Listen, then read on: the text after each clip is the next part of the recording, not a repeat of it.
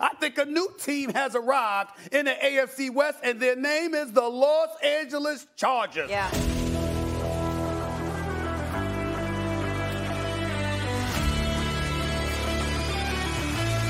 Herbert stops, launches deep. Jalen Guyton, he's got it! Herbert fires open, making the grab. Mike Williams down the sideline. 17-yard line, look out again. Carr, intercepted.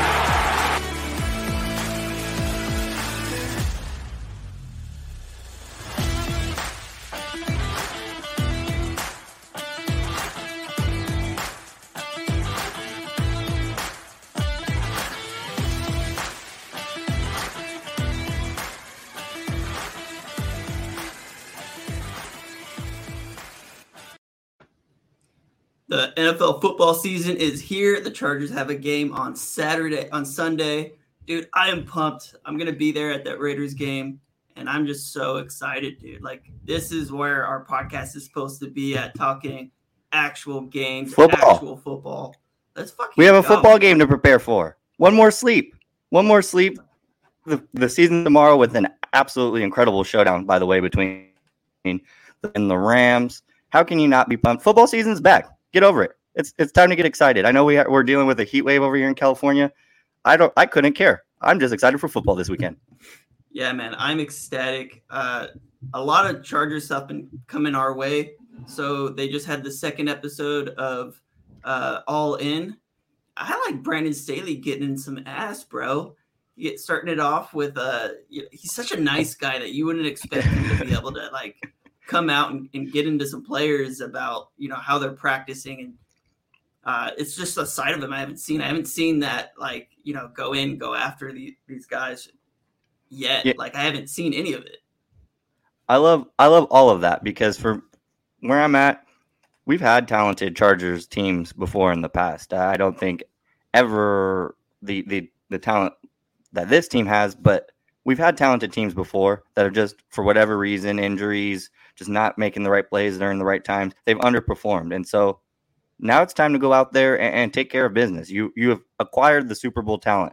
Now you got to go win football games. So I love it. You got to hold people accountable when you're building a culture. It's all about accountability. It seems like Brandon Staley is that type of guy that he's not going to let anything slide. And that's the type of focus you need to have when you have the Super Bowl aspirations that the Chargers have this season. So talking about Chargers, we had 8 Chargers named team captains. Your team captains for the 2022 season is going to be obviously our quarterback, our leader, Justin Herbert, running back, Austin Eckler, wide receiver, Keenan Allen, center, Corey Linsley. That's all on the offensive side of the ball. On defense, you've got Derwin James, who is the heart and soul of this team, Khalil Mack, Joey Bosa, and defensive tackle, Sebastian Joseph Day. So most of these guys are holdovers from previous seasons. The new guys being Khalil Mack, who's kind of a quiet guy, doesn't talk a whole lot. But when you're that talented, you're that good for so many years, you're a defensive player of the year, and you're just a guy who just wrecks havoc. A lot of players look up to you, even if he's not the most vocal player, at least to the media. He's vocal in the huddle, getting players lined up correctly, and he just leads by example. And the other guy being Sebastian Joseph Day, who's going to be that interior presence for the Chargers, the guy who's really brought in to change that interior of the defensive line, that horrendous run defense last year. Any guys on here you think that you're kind of surprised wasn't named a team captain? Or I feel like this is pretty much what was expected. The only guy there that I didn't really see that from was Sebastian Joseph Day, but the team captains that we have, I think, are adequate for sure. Yeah, I think every position is represented well. I think there's no clear guy. I guess I thought just because of the level of talent, you might want to put a J.C. Jackson in there over Sebastian Joseph Day, but at the end of the day, it's voted on by the teams. Obviously, J.C. Jackson is a phenomenal player. He's going to play a significant role. It goes beyond just, the talent that you bring to be voting team captain. You not necessarily, have to be the most talented guy. It's a different role when you're being deemed a leader of the team. So I think the obvious guys are in there. I guess J.C. Jackson would be a little bit surprising. I guess I wasn't. Kyle Van Noy. Van Noy is a presence too. I think that is actually a little more surprising because Kyle Van Noy he's a veteran leader. He's been a leadership presence since he stepped in the building, talking about what it takes to win a Super Bowl, talking about how excited he was to come here and play with this unit. So that was I guess a surprise too. Because he's a guy. It's the only position group that wasn't really brought in, right? Into that group, and I guess the question came down to Sebastian Joseph Day and Kyle Van Noy, but Sebastian Joseph Day, he's a vocal guy. He's definitely a talker. And then what kind of energy does he bring to the unit? And he's a very energetic guy, just constantly like going after it. So I get it. Kyle Van Noy is the only other guy out of that group that I probably might have thought about putting into that.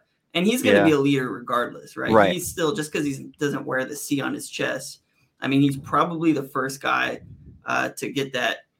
If one of those guys goes down for energy, who moves into that role for sure. Well, and I think it's a good problem to have that not everybody who you would deem as a leader is wearing a C. You got leaders beyond the C on the chest. And that's what it takes. You need a deep team to go deep. Injuries are bound to happen. People get banged up. Not everyone can go 100% for 17 games through a playoff run. So we're going to need a lot of different people contributing. So I think it's a good problem to have when you have a guy like Kyle Van Noy, you have a guy like J.C. Jackson who's not going to wear a C, who's definitely a presence, who probably be a captain on most teams right now. We're just deep. And that's a good problem to have. It is. It's a great problem to have. And I think that outside of Justin Herbert, all these guys are a little bit older. Derwin James has been on the team for 5 years now. Yeah. Justin Herbert is going into his third year. Austin Eckler is on his second contract. Keenan Allen. I mean, all these guys make a lot of sense. They're all veteran guys. Joey Bosa in there as well. So I like that, who we got here out of our team captains. Most of them are guys that have been on the team for a while, played a lot of football. So, and then you got to have a quarterback kind of be that leader. Yeah. Justin Herbert's always been more of a quiet guy. I remember talking about him when we drafted him a while back, and I used to say, man, this guy's so quiet. But as he's kind of come onto his own, he's really kind of taken that next step. You kind of see it, right? He's like gaining, I think, a little more confidence in himself. He is becoming a little more outspoken. He's becoming, I think, more comfortable at the podium, addressing media, talking about his team, talking about, his expectations for the team. So I hope that translates to the playing field, because for the sample size we have, right? 2 seasons. He's been phenomenal. So if we're seeing that maturity, from, I guess, like a mental standpoint, just imagine what that's going to mean when he's throwing a football to Keenan Allen, Mike Williams, Josh Palmer, and etc. So let's talk about the injury report a little bit. We only have 3 guys listed on the injury report: J.C. Jackson, Donald Parham, and our rookie running back, Isaiah Spiller. Donald Parham is questionable. He's had this hamstring injury. He returned to individual drills on Wednesday.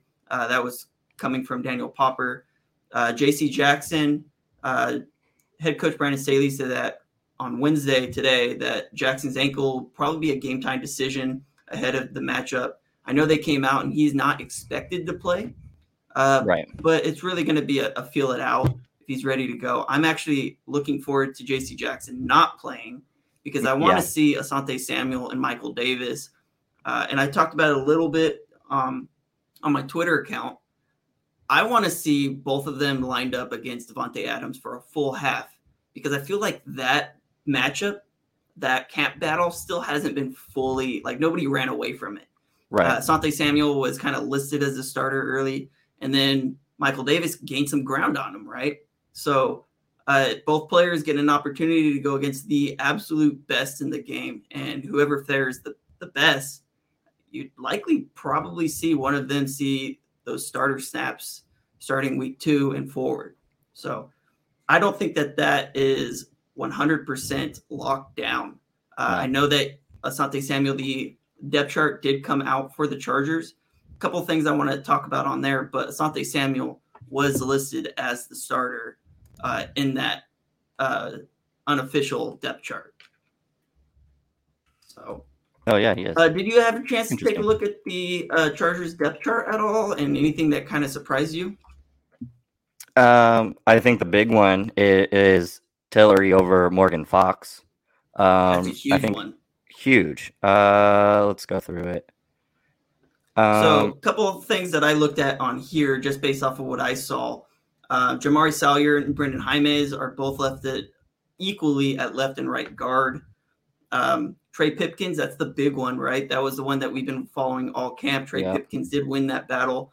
I know that this isn't new news by any means, but he is going to be playing against Max Crosby this weekend, and I think that's going to be a huge game. One of the things that I'm looking forward to looking at is seeing how many pressures Trey Pipkins gives up this game in comparison to what Storm Wrighton gave up over the last 2 games. Yeah. And I want to see if those pressures are down to see realistically how much better has he gotten this year than what Storm Norton was last year. Well, and we're gonna find out really soon. You're gonna find out really soon. You got Max Crosby paired up with a new running mate in Chandler Jones, so they're gonna want to get after the quarterback, especially the fact that Justin Herbert's one of the best quarterbacks in the league when not pressured. He drops down, I want to say, like 15th under pressure. So if you're going to give me the option, I'm going to take that 15th ranked number as opposed to the best guy in the league. You have to get after Justin Herbert if you're the Raiders and want to stand a chance in this game.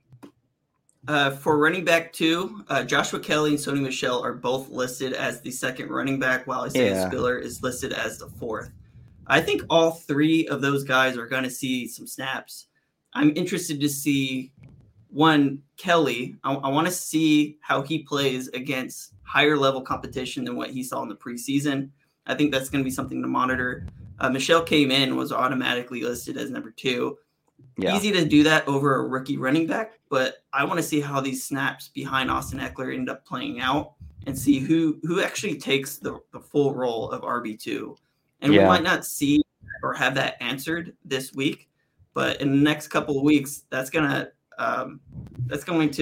as Brandon Staley said, that's going to express itself, right? Mm-hmm. So we'll see how that ends up planning out. You just talked about Jerry Tillery, Morgan Fox. Morgan Fox had a phenomenal camp. I am really, really surprised that he's listed as the starter. I mean, why?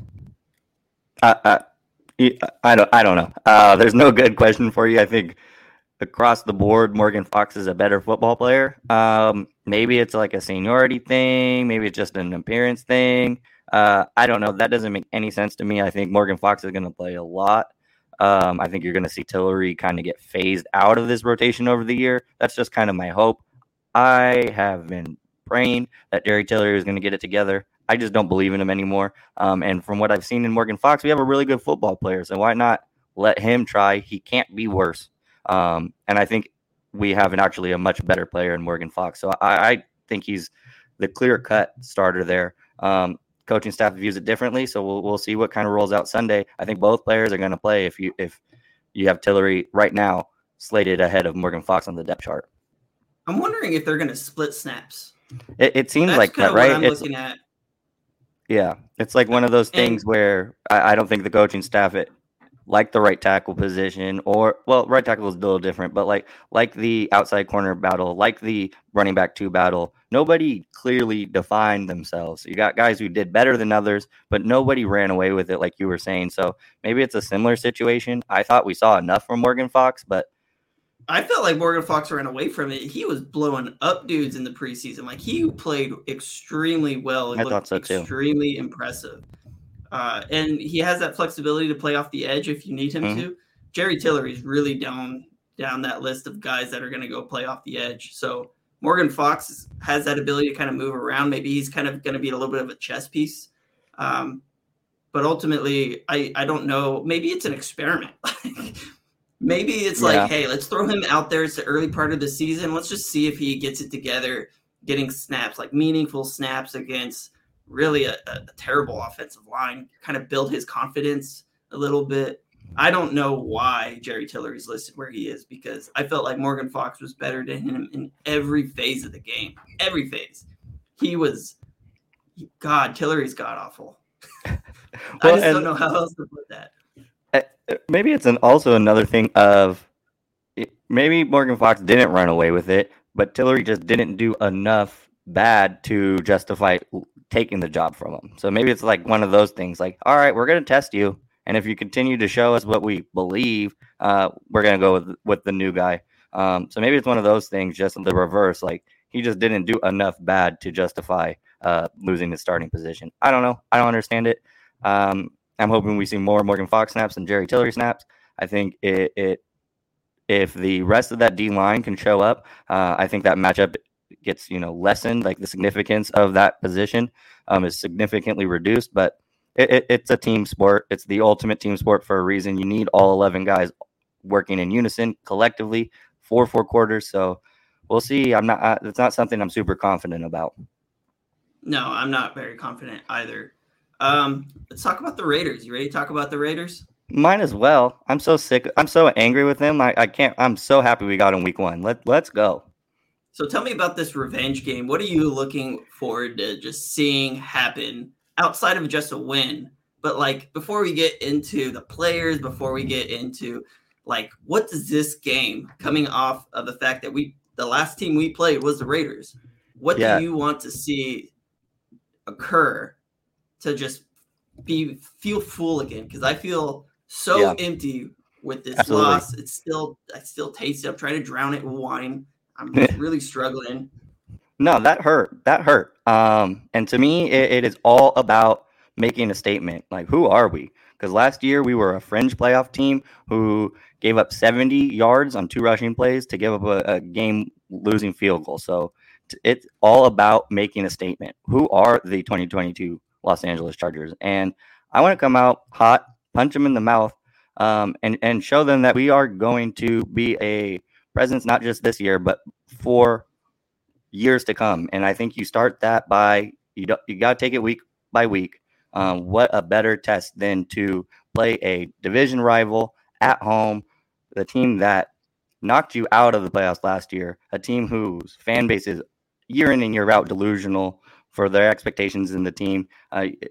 I can't wait. I want to make a statement and an example of the Las Vegas Raiders, and I don't think you do that any other way but going out and dominating from opening kickoff to the end of the game. I don't want to take the gas off the pedal one bit. I'm looking for like a 34, 20, 21, just shellacking. That's what I'm hoping for. And make a statement. Show the league and the division how we view ourselves. So, and I think, I'm just excited. I want to make a statement and an example out of the Raiders. So this team starts really with Derek Carr. And how is Derek Carr going to play? He had his best statistical season last year, completing 68% of his passes for 4,800 yards. The most passing yards he had ever passed for before that was 4,100. So he really played himself into a much better just overall talent level. He really brought himself up from previous years, and he really didn't have the greatest cast if you take into effect that Darren Waller was out most of the year, that they lost their first round pick to this crazy incident. Had 23 touchdowns to 14 interceptions. They threw the ball a lot more than I think people were expecting him to throw. 626 attempts. Before that, the most he had was his rookie season, 600. And then really it's been kind of around the 525 to 530 range for most of his career. So he really played himself into a totally different level of talent than what he's shown in previous seasons. And I think that they got definitely better at the wide receiver group when you take into effect that Devontae Adams is on this team. Mm-hmm. I think that he's kind of the X factor. If he plays like he did last season, I think their offense overall is going to be better. if he falls back to, those seasons where that team went 4-12 and, 6-9, then I think you're going to see a lot of that pain. So ultimately, I'm looking to see how we get pressure on Derek Carr. Absolutely. And how he handles playing against Joey Bosa and Khalil Mack every single snap. And that's a big, I think, position battle to monitor. The fact, I think the Raiders' offensive line is atrocious. I thought it was the worst part of their roster a season ago. And I know that you mentioned Davante Adams, and I'm not going to undersell his potential impact on his team because he's going to be a major impact. But beyond just Colton Miller at left tackle, who I think is a very good tackle, they did not do anything this offseason to address that offensive line unit. No, they got worse. They got worse. Alex Leatherwood experiment, that's over. They waived that guy. Let's talk about that for a sec. What is going on? We're cutting first-round draft picks after one season? Asking me to explain the Raiders is just potential to go crazy. You're never going to figure out what they do. They do not make sense. That was so baffling, and I couldn't help but just laugh because that is such a typical Raiders move. You went and drafted that guy first round last year, and yes, he was awful, but guys do that all the time and rebound. And now this guy I don't think is on an NFL roster right now. He's on the Bears, so they got. Is he on the Bears? Yeah. So not only do you cut bait with a first-round draft pick, somebody that I think was still projected to go in the second round, 16th overall. All right, that's a little high for Alex Leatherwood last season, but not to not even put him on the practice squad, right? Like, right. To outright pay money to cut a guy that you have control over for 4 seasons. You still have 4 more years with this guy. You have last year, you have the next 3 years for sure, and then you have, if he starts to develop kind of late into his career, you have that 5th-year option. Like, you have so much ability to just let him sit. Just give him a random roster spot. And they decided that it just wasn't going to be enough. And they paid like $7 million to cut him. And then if he would have went unclaimed on waivers, they would have owed him even more money. The Bears picked him up literally as a flyer, just like a guy that's like, hey, let's bring him in. Let's mold him. Let's make him better. What happened between him and Josh McDaniels that Josh McDaniels was like, dude, get out of my face. Like, just leave. I don't care where you go. Yeah, it's like I feel like it's one of those like when you're watching the NBA and you don't see anything obvious, but the ref calls it technical. It's like one of those magic words. I feel like he just did.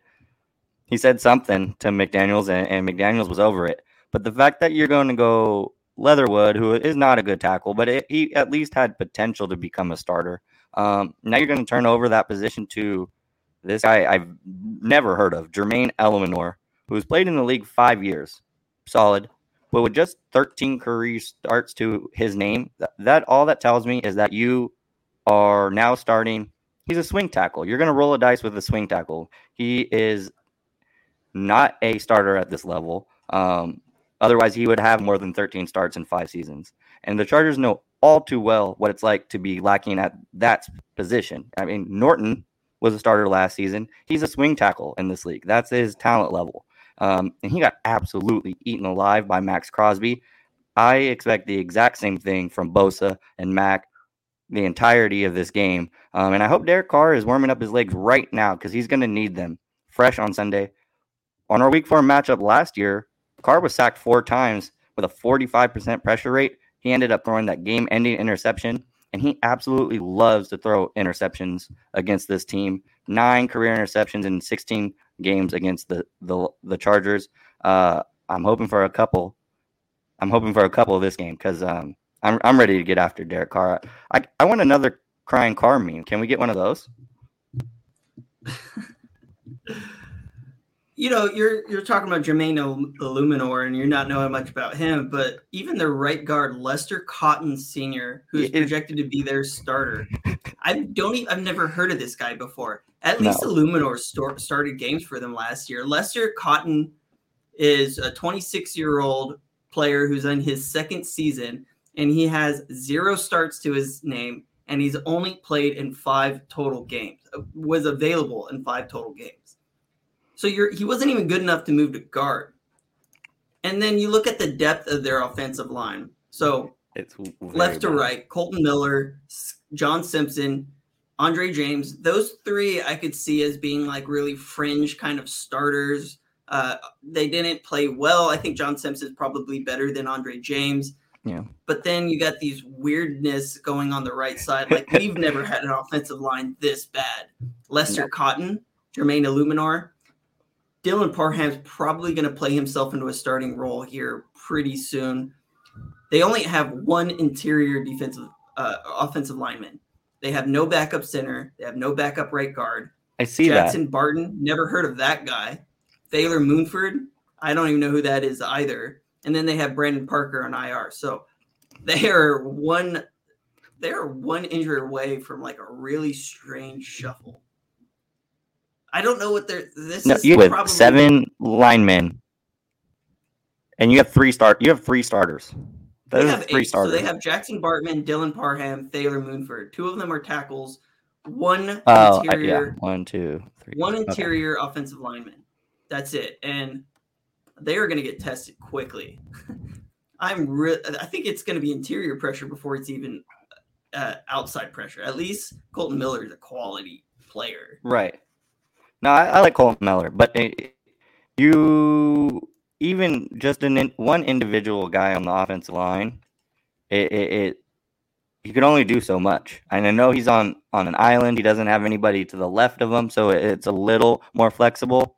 But that guy's going to be picking up a lot of slack from his running mate to the right of him, and John Simpson. So, yeah, I hope Colton Miller is ready too, because I think he's going to get pressed. He's a good player, but he's going to get eaten up. The last thing I'll touch on, this is what Josh McDaniels had to say as he was releasing his first round draft pick from last year. We talked about competition since we came here in every position group and trying to give every player an opportunity to earn his job and to earn his role, whatever that may be. Some are bigger than others, and we felt like we did that. We gave everybody an opportunity to go out there and play and really perform. So there's a lot of tough decisions that you make across the roster. You hope you get them all right. We're not perfect at that, obviously. So hopefully we did the best we could for our team, and we tried to make the decisions we thought would help us going forward. Leatherwood wasn't part of the future. And at least in McDaniel and general manager Dave Ziegler's viewpoints, I mean, they decided to cut bait. So it is what it is. I don't get it. I'm done talking about it because it's just an embarrassment, even to their fans, like their franchise. And I really like their head coach. So the fact that Josh McDaniels just was like, it was a lost experiment before he even got a chance to kick the wheels on that a little further. I mean, we even kept Trey Pipkins on the roster. And it's just like that mentality doesn't make any sense to me. Like, how did you get there with, it's tough, we're just going to go a different direction? Like, that doesn't make any sense. That's not what the NFL is built on. Like, it's all about overcoming expectation, overperforming. And for them to just give up on a guy who Raiders fans were defending religiously all season for I don't know what reason, because he wore black and silver. I guess I respect that part of it, but it goes back to the fact be worse than what Trey Pipkins was his rookie season. Yeah, and Trey Pipkins moved himself into a starting role 4 years later. Have some faith in your guys to get better. The fact to just say like, nah, this guy. They said it in that quote, like, we think this guy is trash. So bye. Like that's what you feel about that. That's how you feel about him. That's baffling to me. It's insane to do that. Talk about Davante Adams. I know he's one of your favorite players in the NFL. Absolutely. Go for it. Davante Adams, the best receiver in football. And it's going to be a very interesting matchup. We have J.C. Jackson officially questionable, which is good. I did not expect him to even be. I thought it was going to be a clear cut, no way for him to dress. I still think he's probably not going to play. But back to your point, you're going to see a lot of Davis and Asante Samuel Jr. out there on him. And Davante Adams is not a guy you are going to erase. You're going to have to hope to slow him down. You're going to have to hope the other guys aren't making plays when he's not being targeted. I am really excited for this matchup. I semi-dreading it because I don't really know where, my fandom is. I know I'm going to go Chargers all the way, but it kind of hurts to watch a player I've admired since he stepped into the league go and dress up in the silver and black. So it's going to be a kind of a weird game for me to watch. But those Chargers DBs versus Davante versus Hunter Renfrow, I'm really excited. You got Davis, Asante Samuel Jr. outside, going to play a lot of time and attention to Davante Adams, but that Bryce Callahan and Hunter Renfrow battle in the slot is also going to be entertaining. You got to expect that Derwin James is going to be following Darren Waller around a lot. He did that lots of, the first two meetings last year. We just don't have a player who got an interception in the first week 4. We just don't have another player who's capable, I think, of guarding Waller. I think if you go linebacker, you're giving up a lot of speed. And if you go DB, another DB on the roster, you're going to give up a lot of size and athleticism. So I think those are 3 very specific matchups that are going to be key to this game. I think it's going to be a high scoring game. I think there's going to be a lot of points scored. I hope it's one-sided, but I do think there's going to be a lot of offense in this game. I'm excited. You get into the NFL expecting you want the best. You don't want anything less, and you're going to get tested week 1. The competitor in the Los Angeles Chargers right now, all the competitors have to be excited because that's what you live for. That's what you get up for in the morning. I don't think it's going to be a high-scoring game. You don't think so? I think this offensive line for the Raiders is so atrocious. They're bad. And I think you've got the best pass rushing tandem the league could ever see. Like Joey Bosa, Khalil Mack could legitimately be that's where we're at. 15. Like I'm expecting Lawrence Taylor, Reggie White. I'm not going to get there yet. But toward the end of this episode, I kind of want to get into expectations for this season. And my expectations for this pass rush is just going to be outstanding. And we'll get into it. But Davante Adams, obviously the best wide receiver in the league. And I'm actually kind of happy J.C. Jackson's not playing this game because I want to test our other cornerbacks. I want to see game planning. How do we adjust to Davante Adams not having our star player? Because I think that's important. I think it's really important to see how Brandon Staley game plans against their best player. Absolutely. I think he's better than Max Crosby as a receiver than Max Crosby is as an edge rusher. He's just better. Yeah. He's one of the best to ever play the position because I just think that he's that dynamic. I think regardless of go for it. I'm just going to say, regardless of position, I think he's a top 15, top 20 player. Top 10 if you take out quarterbacks. He's an amazing talent. There's very few people that impact a football game on the level that Davante Adams does. The Green Bay Packers did not have very good receivers while they were there, so teams literally just bracketed coverage to him, and it didn't matter. They did whatever they wanted. So when you have a player of that star caliber of Davante Adams, you really have to set up a really good game plan to prevent him from eating, from feasting. And I think he doesn't eat. He feasts. He feasts. He definitely feasts. But what the Raiders do have that the Packers never did is they have other talents around him, right? You look at Hunter Renfrow. You look at Darren Waller. They even have some other receivers that I think that could be quality players that find meaningful roles. They do. They have Matt Collins. They have Tyrone Johnson, who we've all been a big fan of. Mm-hmm. And then you look at their running back room, Josh Jacobs, Zamir White, and then Brandon Bolden, who's been a really key special teams ace for them. They have a lot of skill position players that you have to contend with. Davante Adams has never had a supporting cast quite like that. You look at Aaron Jones and you look at, obviously, Aaron Rodgers, right? You got the quarterback. Yeah. But Davante Adams has so much familiarity with Derek Carr. They're best friends. They have a house right next to each other, each one of them, right? Yeah. So when you have some guys to take pressure off, that's going to be something dangerous to contend with. The issue is, can you drop back and let especially the deep developing routes, come to fruition? Can that occur? And I don't think that the offensive line is going to allow this quarterback, Derek Carr, to let it fly. I think it's going to be a lot of quick hitters, a lot of quick hitters. Colton Miller, great player, but the other 4 players on this offensive line are fringe starters to career backups. You can't tell me Lester Cotton, Jermaine Illuminor are not career backups.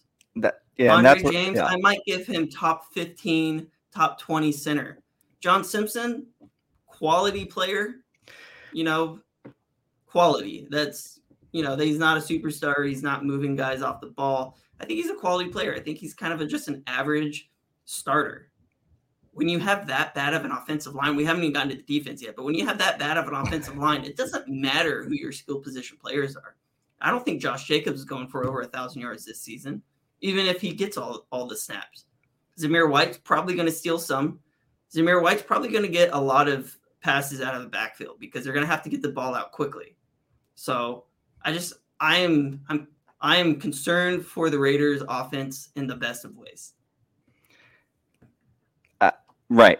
I guess that is just too nice of a way to put it. I think that's their biggest weakness. Again, they didn't do anything to address it, and I think you nailed it. Like they have guys that you would be comfortable with as your second and third, like depth. They have an entire line of depth pieces and Colton Miller. So with a revamped defensive line, a defensive line that we're paying like $70 million for, that's going to set some high expectations for a group who's hungry, ready to prove themselves. It was a big weakness for us last season, and now they have a Swiss cheese line to kind of ease into things.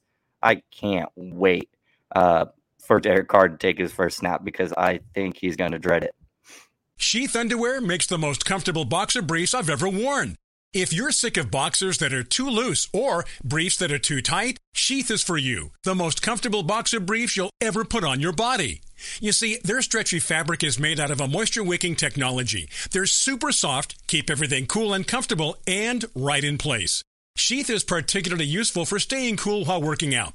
Now, the most unique thing about Sheath Underwear is that they have these dual pouches that keep your man parts separated, which prevents things from sticking together, keeps them right where they need to be. They'll be the most comfortable pair of boxer briefs you've ever worn in your life. Plus, they have brand new materials like bamboo and mesh for even more cooling comfort. Go to sheathunderwear.com and get the most comfortable underwear you've ever worn. And if you use promo code iHeart, you'll also get 20% off your order. That's sheathunderwear.com. Promo code iHeart for 20% off your order. sheathunderwear.com. Promo code iHeart. Sheath Underwear makes the most comfortable boxer briefs I've ever worn. If you're sick of boxers that are too loose or briefs that are too tight, Sheath is for you. The most comfortable boxer briefs you'll ever put on your body. You see, their stretchy fabric is made out of a moisture-wicking technology. They're super soft, keep everything cool and comfortable, and right in place.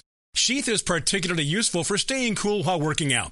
Now, the most unique thing about Sheath Underwear is that they have these dual pouches that keep your man parts separated, which prevents things from sticking together, keeps them right where they need to be. They'll be the most comfortable pair of boxer briefs you've ever worn in your life. Plus, they have brand new materials like bamboo and mesh for even more cooling comfort. Go to sheathunderwear.com and get the most comfortable underwear you've ever worn. And if you use promo code iHeart, you'll also get 20% off your order. That's sheathunderwear.com. Promo code iHeart for 20% off your order. sheathunderwear.com. Promo code iHeart. And then we move over to the defensive side of the ball. They got holes there too. They got a lot of holes. Obviously, Max Crosby is their best player on defense. Chandler Jones, ageless right now. Mm-hmm. We'll see if that age catches up to him this season. I have no problems with our offensive line handling this defensive line, but I do think there is some quality players on this defensive line. Max Crosby was probably the best edge rusher last year, not named TJ Watt. He was generating so much pressure. He was insane. Has a great story. And then Chandler Jones, he has been a very quality player, but I still think he is a downgrade from Yannick Ngakoue, who for what Yannick Ngakoue is today, right? He's a very, very good pass rusher. But I think Chandler Jones he's older, man. He's like 33, 34 years old. I still think he has enough in the tank to be an above average to a borderline Pro Bowl caliber edge rusher at this point in his career. But I don't think that he is the player he was 5 years ago. No way. No way. And it's similar to like where they are at in their careers. Way rather have Ngakoue right now. And on the flip side of that, the guy who's going to be blocking him, I'd way rather have Rashawn Slater right now, especially in this matchup. You're going to tell me a guy that the ageless wonder who has yet to have that declining season. It's just a matter of time in this league before you have, not everyone's Tom Brady. Like, not everyone can do that. There's one Tom Brady. And so eventually it catches up to you. He has played a lot of football. And with a guy like Rashawn Slater, second season, hungry to get even better, that is an excellent matchup that I think favors the Chargers significantly. And then, actually, that's going to be a really good matchup to watch, because if I am the Raiders defensive coordinator, I'm putting Chandler Jones on Rashawn Slater, because I'm looking for Chandler Jones who has that experience to be able to set Rashawn Slater up, where Max Crosby's probably still working on how to set up players. He wins off just pure athleticism, pure strength, just raw talent. And Max Crosby still isn't a finished product, which is scary, because I think that he's one of the best pass rushers in the league, and I think he has so much room to still grow. And then obviously, why would you not put Max Crosby on Trey Pipkins?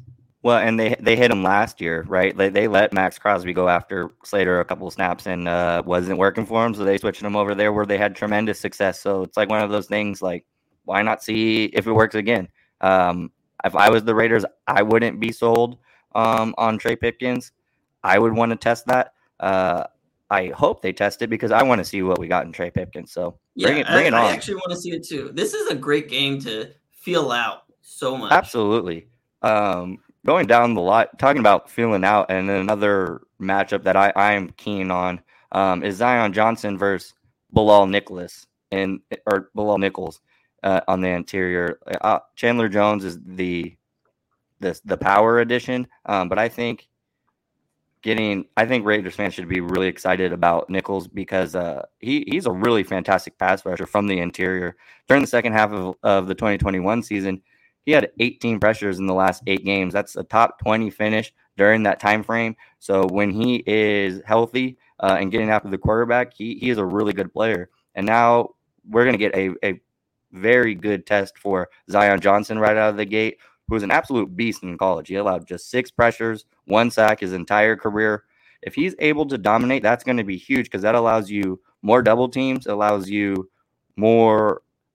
Chargers to pay a lot more attention to those pass rushers on the ends. And so that's a big key to me, is that one-on-one matchup. Because again, you're going to want to test inexperience. You don't really know what we have in Zion Johnson. I know we're really excited. We've seen him in practice, but if the opposition, you have to be hungry and want to attack. You want to attack a rookie. And then you look at Andrew Billings. Andrew Billings is no pushover either. No. You got Andrew Billings and Jonathan Hankins behind him. Yeah, and then that's where I was going to get to. Jonathan Hankins is a backup. That's insane. Right. Granted, Jonathan Hankins is a little bit older, but he's still a 340-pound nose tackle. Like, I'm really interested to see how he plays. He's 30 years old, and he's just a strong man. That's all he does. He's a strong man. 6'3", 340 pounds. Are you kidding me? Big guy.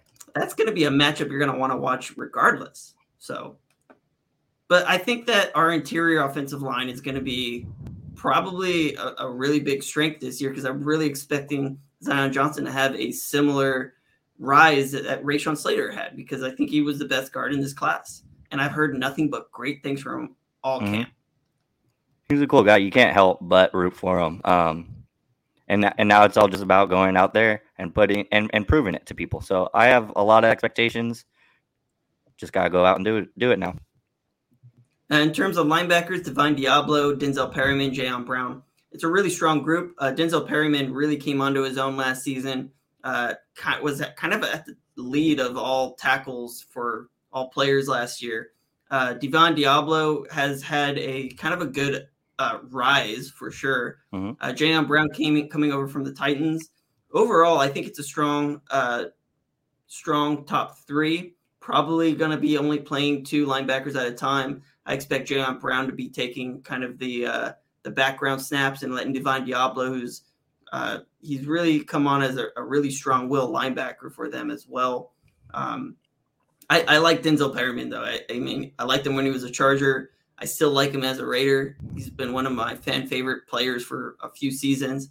I wish we would have kicked the tires on him a little bit more instead of playing Kenneth Murray so much in his rookie season, because he was playing lights out. He was really good that last year. In the snaps he was playing, and for whatever reason, Anthony Lynn didn't want to play him. Well, he's going to get plenty of snaps this game. But I think that a matchup there, I'm really excited to see Diablo in pass coverage versus Austin Ekeler, because Ekeler, in my opinion, I think he was trending this way for a long time. I think he put it together last year. I think he's the best pass-catching running back in the NFL right now. We can debate it all day, but that's my stance. He led the position last year, 647 receiving yards. That's 99 more than Cordero Patterson, who was the second, who used to play wide receiver in this league. It's 180 more yards than Najee Harris, who was third on that list. That is significant. And he's an absolute dynamite route runner. He also paced the position with 8 receiving touchdowns. And I don't think Diablo really has the capability to slowing them down. I think this is a major mismatch for the Raiders. And my prediction is that Diablo is going to get a lot of playing time out there. He's going to get, I think, the first. You're not putting Denzel Perryman out there for sure.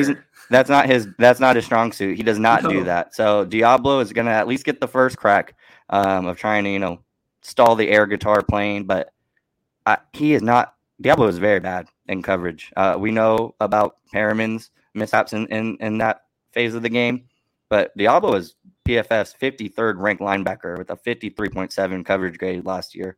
14 receptions on 16 targets, only broke up 1 pass, gave up 174 receiving yards, an 87.5% completion rate with over 12 yards per catch. This guy just gets lit up in coverage. That's the 10th worst amongst the position group in both categories. And then on the other side of things, I think that's how you get the ball moving. Both of those linebackers are horrible coverage guys, and you got a lot of catching backs who are capable of making a play out there. So if you're the Chargers offense, that's how I'm trying to move the ball, because on the flip side of things, Diablo is a very good run defender. I think the Raiders unit as a whole is going to be fairly stout against the ground. And Diablo had a 4.2% missed tackle rate. I think that's fantastic. He had just 1 missed tackle last year, just outside the top 10 in that category. 8 run stops on top of that. So Diablo knows how to disrupt the running game. I think that's going to be a fun matchup to monitor, because the Chargers as a team ranked towards the bottom of the league if they weren't the worst in breaking tackles last season. I think it's funny because you have Ekeler, who as an individual forced 37 missed tackles. It was a career high. It was top 20 of all running backs.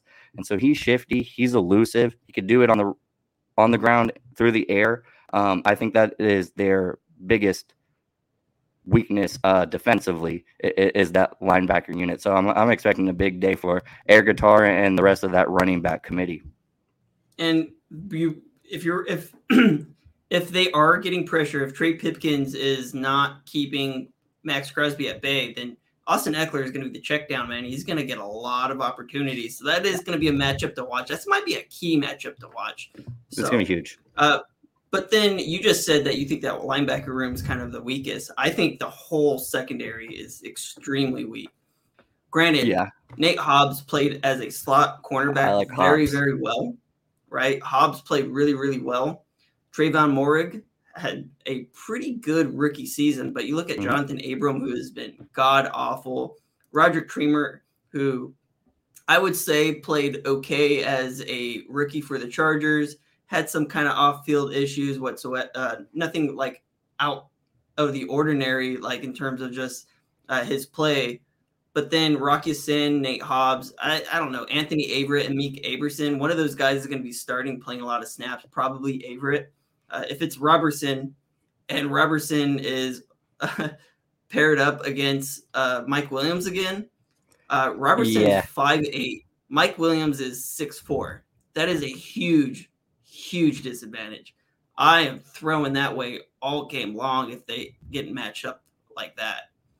I expect Rocky Sin to probably be their receiver or their cornerback covering Mike Williams. I think Nate Hobbs is going to be in the slot. Then you got Josh Palmer or Jalen Guyton on Amik Robertson. If it's Palmer, you got another bigger wide receiver. That's a huge disadvantage to this team if Amik Robertson is their starter. If it's Anthony Averett, then we'll see where that goes. But I think that this is a very suspect, not very trustworthy secondary. Rocky Sin has played well, but he's always injured and he's constantly it's something that he's not solidified himself as a cornerback who was drafted in the first round just like 4 seasons ago. So I think that there's a lot of suspect to the secondary. I think that's probably the weakness of this group, in my opinion, even if Nate Hobbs, I think if anything, Nate Hobbs' season was probably just a fluke, right? Like a guy drafted in the 6th round who played in Gus Bradley's defense. By the way, Gus Bradley has a tendency to bring the best out of slot defenders. Right. That's every slot defender who has ever come and play for the Chargers under Gus Bradley had so much success. Well, I guess that's where we differentiate on our opinions. I think they're actually, I think that's the biggest part of it is the lack of experience. And I think, going into last season, I think I would have easily been on board with you this was the weakest part of their. What were we talking about last year going into week 4? Like, we were just trashing their DBs because it was just like, who's this guy? Who's this guy? They had like 5 rookies starting in their secondary. But I think you saw a really good season. Hayward, though. Casey Hayward's balling out too. So they don't have a Casey Hayward this year. No, they have unproven guys. And I think if they see the continued growth from Nate Hobbs and Trayvon Moore, they have a solid unit. But that's a big if. Not everyone can continue their success from rookie year to their sophomore season. That's going to be key for this unit because those guys are the heart and soul of that secondary. I think adding some veteran presence to that group with Rock Ya-Sin and you didn't mention Deron Hammond in the safety room. I think that's going to help those second year guys. And if those young guys can continue to improve, I think they'll be a solid unit because as a slot defender, I think Hobbs was fantastic. He allowed just 0.7 yards per covered snap when lined up inside, the 4th best amongst slot defenders last year. He gets a very, very tough assignment week 1 with Keenan Allen, who entering his 10th season, he's still one of the silkiest route runners on the face of the planet. Nearly half of his action from 2021 was out of the slot where he racked up 610 yards, the 10th most from any player running out of the slot. And it's those strength-on-strength matchups that I love about the NFL. Beyond that, the Raiders coaching staff, it loves Hobbs. They've been talking about it all offseason. They've made a big emphasis to expand his role in this defense. They want to build around that guy. They felt so comfortable, they even traded away Trayvon Mullen, who I thought was going to be, a clear. Which is crazy to me. It's the Raiders. This room is not that strong, and they traded away another quality cornerback. Maybe not a star, but he's a quality player. I thought he was their second best outside corner. Like I thought he was going to get some starting minutes if he was on this team. If he was still on this roster, he'd be starting on the outside. But they felt so comfortable they got rid of him. Anthony Averett, right? Like he's definitely a better player than Anthony Averett. Yeah. So we're also going to see, I think, Hobbs a little on Mike Williams because I do not think they want to go back to Amik Robertson. And for good reason, Nate Hobbs, he's a bigger corner at 6 foot. I don't really think he has the physicality to really box out a body like Williams on the perimeter, but they're going to try to do something because Williams was on fire when he played the Raiders. It was 9 receptions. Let's see. 9 receptions, 119 yards. And that it was either game time or like a go-ahead touchdown in that final game against the Raiders. We would have not went to overtime without Mike Williams in that game. It tied the game, and then in overtime he had that huge catch and run as well. So that's always a matchup you're going to want to see. It's a big game, especially against a smaller. Let Robertson please cover Mike Williams again, because I'm so surprised we didn't exploit that in the first matchup. I'm gonna pray for that because in the 2 meetings last year, Hobbs was thrown at 4 times when matched up against Keenan Allen or Mike Williams. There was 1 incompletion, so he gave up 3 receptions, but he held both of those guys to just 25 yards, no touchdowns. When you're looking at Keenan Allen and Mike Williams, to me, that's bottling up a guy. It's 4 snaps. I want to see that matchup a little more, but something has to give. I am excited for the Nate Hobbs versus this secondary or versus our receiving core. I think that's going to be a fun battle to watch. So how is this game going to play out? What's the final score? I told you before we get to our predictions, the only one thing I want to mention is how I desperately need the Chargers coverage teams to come out and make a statement for me, because I have a really bad taste in my mouth from, just watching, what was his name? Kevontae Turpin from the Cowboys just destroy us in that preseason game.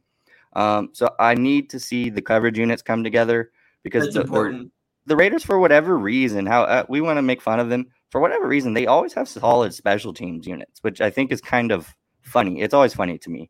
But in their kick return unit, Amir Abdullah is 3rd in the league amongst active players with a 25.4 yards per return average. It only ranks behind Cordero Patterson and former Chargers player Andre Roberts, and 4th in total kick return yardage total. So he's a big return just waiting to happen. I want to just suffocate. Who is it? Amir Abdullah. Yeah. And then at punt return, Hunter Renfrow, I don't think is the type of returner, you spend a lot of time thinking about. He's not an insane athlete, but he's a very cerebral player. He's very decisive. He makes the right cuts. And returning punts. The game I always think about, you're talking about that, is when Ty Long took the fake snap and threw it to Devin Campbell, and this dude speared Campbell for an incomplete pass coming from way back deep. What a cerebral play. What an insane, smart, just like, this guy's uncovered. He's uncovered. And he goes and he drills him for an incomplete pass. That was probably one of their best plays of the entire year. One of his best plays of the entire year. And it wasn't even a wide receiver play. It was literally a defensive play by just a smart player. No, he's a football player at the end of the day. And then that's exactly the point I was going to make. That was the exact, it was scenario that it was fun for me, even as a Chargers fan, to watch him make that play. It's good football, right? Like football, right? It's good football. I love that. I obviously I didn't like the result, but I got to admire good football. That was a great football play from a great football player, and that's why, again, I'm a little worried about that punt return unit, because if you give him some daylight, he's going to make you pay. Predictions, go for it. You said this is going to be a high-scoring game. I think it's going to be like 34-20. So still Chargers. A blowout. I think it's going to be a blowout, but I think there's going to be maybe high scoring is not the right. I think it's going to be high scoring on one side. I think 34 points is a lot of points, but I think it's going to be big plays, and a dominant showing from the Chargers. That's what I'm hoping. That's what I'm expecting. And I will shed actual tears if I get anything less. So I'm going to go the opposite route. I think it's going to be a high-scoring game for the Chargers. Yes. I think that when you take into account that it's a brand-new coaching staff, you take into account that this offensive line is god-awful. It's a lot of new. I think the Raiders are going to struggle offensively. I think it's probably going to be like 13-28, 13-21, something around that nature. Because I look at the Chargers offense, I think that they're just further along because they got that continuity. I mean, almost every single player is returned with the exception of Zion Johnson and Jared Cook. And I expect this team to come out the gates quickly. Yeah. I think that the Raiders, just based off their head coach, based off the fact that their offensive line isn't going to be the best. I think they're going to try to run the ball. Mm-hmm. They're going to fall behind, and then they're going to start throwing the ball, which is our strong suit. And I think that ultimately it's just going to be a bad game for them. It's going to be a wake-up call for them. They have a whole new offense, completely brand new. Yeah. And you look at Josh McDaniels coming from the Patriots. They're going to be a run-first team, even with Devontae Adams, who I still think is going to feast. I think he's going to have a great game, not playing against J.C. Jackson. I'm gonna call it. I'll give them a touchdown and 2 field goals. I think it's going to be like 13-31. Yeah. All right. I'm fine with that. Now let's get to predictions for the season. Overall, I feel like we kind of talked about it a while back. Chargers overall record based off of how you see this team, what you saw in the preseason from players who did play, and just kind of what your overall expectations of this team are for the year. I think Super Bowl is no matter what. I think everybody thinks that the Chargers are a Super Bowl team. So I think playoffs is really the floor of what you expect from this team. Yeah. I think Super Bowl is legitimately in question. But are they a first-round bye? Are they, 13 and 4 now since you have 17 games? Yeah. It's kind of my prediction. If I'm just going to throw it out there, I think it's going to be like 13 and 4. I think they lose probably like 1 game to the Chiefs. They'll probably lose like to a 49ers out of division, which won't matter all that much. And I'll give like the Broncos like a squeaky win. I think that they just blow out Raiders in both games. I think the Raiders are going to be probably like a 5-6 win team, which is going to be terrible. And then, they might lose to like a really weird team that they're not supposed to, like, I don't know. Who do we play? We don't have a whole lot of just like weird. Maybe the Titans, like the Titans at the end of the season. Yeah. Okay. Maybe the Rams. I don't know. But I feel like they're going to lose to 1 or 2 good teams, and then there's going to be a few surprises in there. But 13 and 4 is my go. Yeah. All right. Am I predicting the Chargers record or the Raiders record? Nobody cares about the Raiders. Right. Okay. I think to get into the playoffs, I think you need to go at least 11-6. Just with our division. I think with our division, with a really strong AFC for sure. You to get in where we're at right now, 11-6. I think you got, and I could see anything from a 12-win season to a 9-win season. I think anything under 9 wins is an absolute travesty. And for me, my expectations, get into the playoffs and win a playoff game. Anything could happen second round of playoffs. So let's get through the first round of playoffs, whether that be a bye, whether that be winning a playoff game. I want to get back to playoff football. There's nothing more, captivating than an NFL playoff win. And I can't wait for the Chargers to get back and be relevant when January rolls around. Okay. MVP this season, it could be any player. MVP of the team. MVP of the team and then MVP of the NFL. I think for this team to be what we want it to be, we need a defensive player of the year season from Derwin James. So to me, that's the guy that's the guy I'm most excited to come out and put just a dominant showing, because I think he allows us so much versatility, even on offense, but just the other players on the defense also. I think he is a major factor, because I think we're going to continue to see a MVP caliber season from Justin Herbert. He has just been so phenomenal. Nothing I have seen from him shows me that he's going to slow down.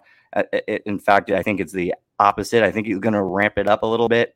I think you're going to see this guy approach 5,100 yards, throw for 30-plus touchdowns. And so I can't wait for that to happen and unfold. But those are my predictions.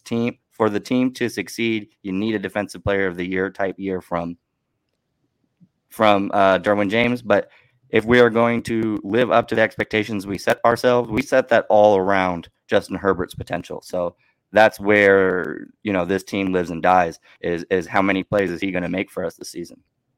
That's actually what I was going to kind of talk about next. Kind of talked about it already. Of our 4 players that have top 20 odds to win Defensive Player of the Year, and I'm not saying one of these players is going to win Defensive Player of the Year, but I'm just saying we got 4 really top-notch between J.C. Jackson, Khalil Mack, Joey Bosa, and Derwin James. Of those 4 defensive players, who has the best season overall? Yeah, again, it's Derwin. Obviously, I want Mac to dominate. Obviously, you want Joey to dominate. You expect JC to get at least another 7 interceptions because that's just kind of what he does. But to me, the key factor is Derwin James, just because there's very few players that have the versatility. I think Khalil Mack is very close with his ability to impact the run, with his ability to get after the passer. But Derwin takes it to a different level with the positions he can play. He could literally do it all. And so to me, Derwin James is my guy. I still have his 33 jersey, the only jersey I have rocking in the closet. I can't wait to bring that thing out because it's going to be on fresh and pressed and cleaned for Sunday. So I can't wait. All right. So Joey Bosa and Khalil Mack are probably the best pass rushing duo you're going to find out there. What is their total sack number combined going to be? And do we have a record-breaking, what is it now, 23.5 sacks from either player? Yeah, I don't think either is going to hit 20. But I think you kind of just expect if either hits under 15, you kind of I don't think either is going to hit 18. I feel like to hit 20, you need your running mate to get about 5 or 6, right? They're just not enough to go around. So I think both kind of hit 15. To me, that is the threshold. I think we have the potential to see 30 sacks from those 2 players. That anything over, we are going to the Super Bowl. But to me, to get into the playoffs, to be ready to win week 1 or that first week round of the playoffs, 30 to me is where I'm capping it. You're doing better than that, you're exceeding, but 15 from each player is kind of my average. I don't really care if Joey gets 16 and Mac gets 14, but that's kind of my expectation, 15 each. However that kind of rounds out, I don't really care. So 30 overall. 30 overall. Go ahead. Well, I'm just thinking there's you got those guys, but Sebastian Joseph-Day is going to get his, right? Morgan Fox is good for 3 or 4. Derwin's going to get some. You got to imagine that we're going to bring some slot blitzes. So Callahan and Asante Samuel Jr. are going to be in their mix. I just don't think. And Derwin James. And Derwin, yes, absolutely. There's just too many guys that can do it. For a guy to get 20 sacks, you got to be to get 20 sacks in the league, it is because the rest of your team kind of lacks something. So I don't think we're lacking much. I think it's going to be an absolute race to the football or to the ball carrier. And that's absolutely what you want when you're setting up a defense. There's too many dogs. Everyone's hungry. I got 15 each from Joey Bosa, Khalil Mack. So I'm going to go a little outside. You remember last year when I said Kenneth Murray is going to lead the NFL in tackles? You have some takes every once in a while. Yeah. They're a little wild, right? They're a little wild. I think that Khalil Mack is going to lead the NFL in sacks. Love that. Why? It's crazy. Isn't Joey Bosa the better player? Well, probably at this point in his career, Joey Bosa is the better player, which means he's going to be drawing the running back chips. He's going to be drawing a lot of attention. Mm-hmm. I think Khalil Mack's also going to draw a lot of attention, but when you're looking at which player are you going to throw an extra tight end at and all of those different kinds of things. I think that's going to free up Khalil Mack, who's super hungry. Absolutely. I mean, he said he was going to show me, and I'm expecting him to show me like 24 sacks. He's disrespected. He feels severely disrespected, and I'm glad. Not a top 100 player in this league. Are you kidding me? All right, feed that guy, because he needed more motivation apparently, but he has it. Yeah, and you feed somebody that kind of motivation, a guy who is a star, who's still a top 10 player, like he really is. And I think that if there's going to be another record breaker, not named Justin Herbert, who's probably going to throw for the most yards in a player's 3 seasons, most touchdowns in a player's first 3 seasons, all those other records he's going to continue to break. I think and he's handsome. Handsome as shit. My quarterback's more handsome than yours. We'll talk about Justin Herbert in just a sec, but I think that Khalil Mack is going to be the forgotten guy because Derwin James, because J.C. Jackson, because Joey Bosa, and I feel like just because of his age, people are really overlooking Khalil Mack, and Khalil Mack is still one of the best pass rushers in the league, one of the best defenders in the league, and his down season, like he played 7 games on a terrible Bears defense that was missing Roquan Smith for a part of it and had, like, it's just totally different. It's totally different. Khalil Mack is still the cream of the crop. He is still the top guy. So if you're overlooking him, that is just going to say so much because he's gonna get at least 15 himself, especially in a division that is going to be a shootout all the time. Yeah. Right? The Chiefs, we know they like to throw the ball a lot. You're telling me Russell Wilson they're not going to let him cook? Like, let Russ cook? That's going to happen. Yeah. Right? Bronco country. Let's ride. That's right. I love when Keenan Allen's making fun of him. Oh, it's great. All right. So I think that Khalil Mack is still a player who's got Defensive Player of the Year aspirations. Maybe not aspirations, but like he's looked at as that kind of guy. But he's still the fourth thought guy on this defense. Justin Herbert, what records are left for him to break? Super Bowl records. That's where I'm at. Super Bowl records. That's what's Super left. Bowl That's and playoff exactly records. Get in the postseason. He's done everything you could imagine or could want from a regular season guy. Very similar, I think, to Phillip Rivers, who was a phenomenal regular season quarterback. So the next step, break all those records, do the exact same thing, get all those records in the playoffs in the Super Bowl. That's the next step. Did you get a chance to watch the first episode of Gridiron Heights? Which one? No. I don't even know what that Justin Herbert the total Cali bro. Like, what is this? What is the show? It's Gridiron Heights. It's on YouTube. It's the cartoon characters that they do for Bleacher Report. Oh, yeah, no, I haven't seen it. Yeah, so they changed his character to a total California stoner. Was it Cali bro? All right. Awesome. A Cali bro, exactly. I'll check it out. All right.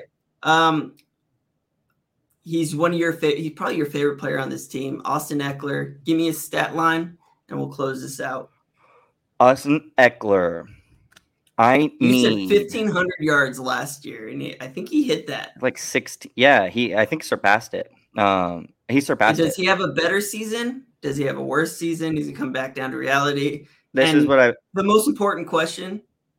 Yeah. Does he lead the NFL in fantasy football?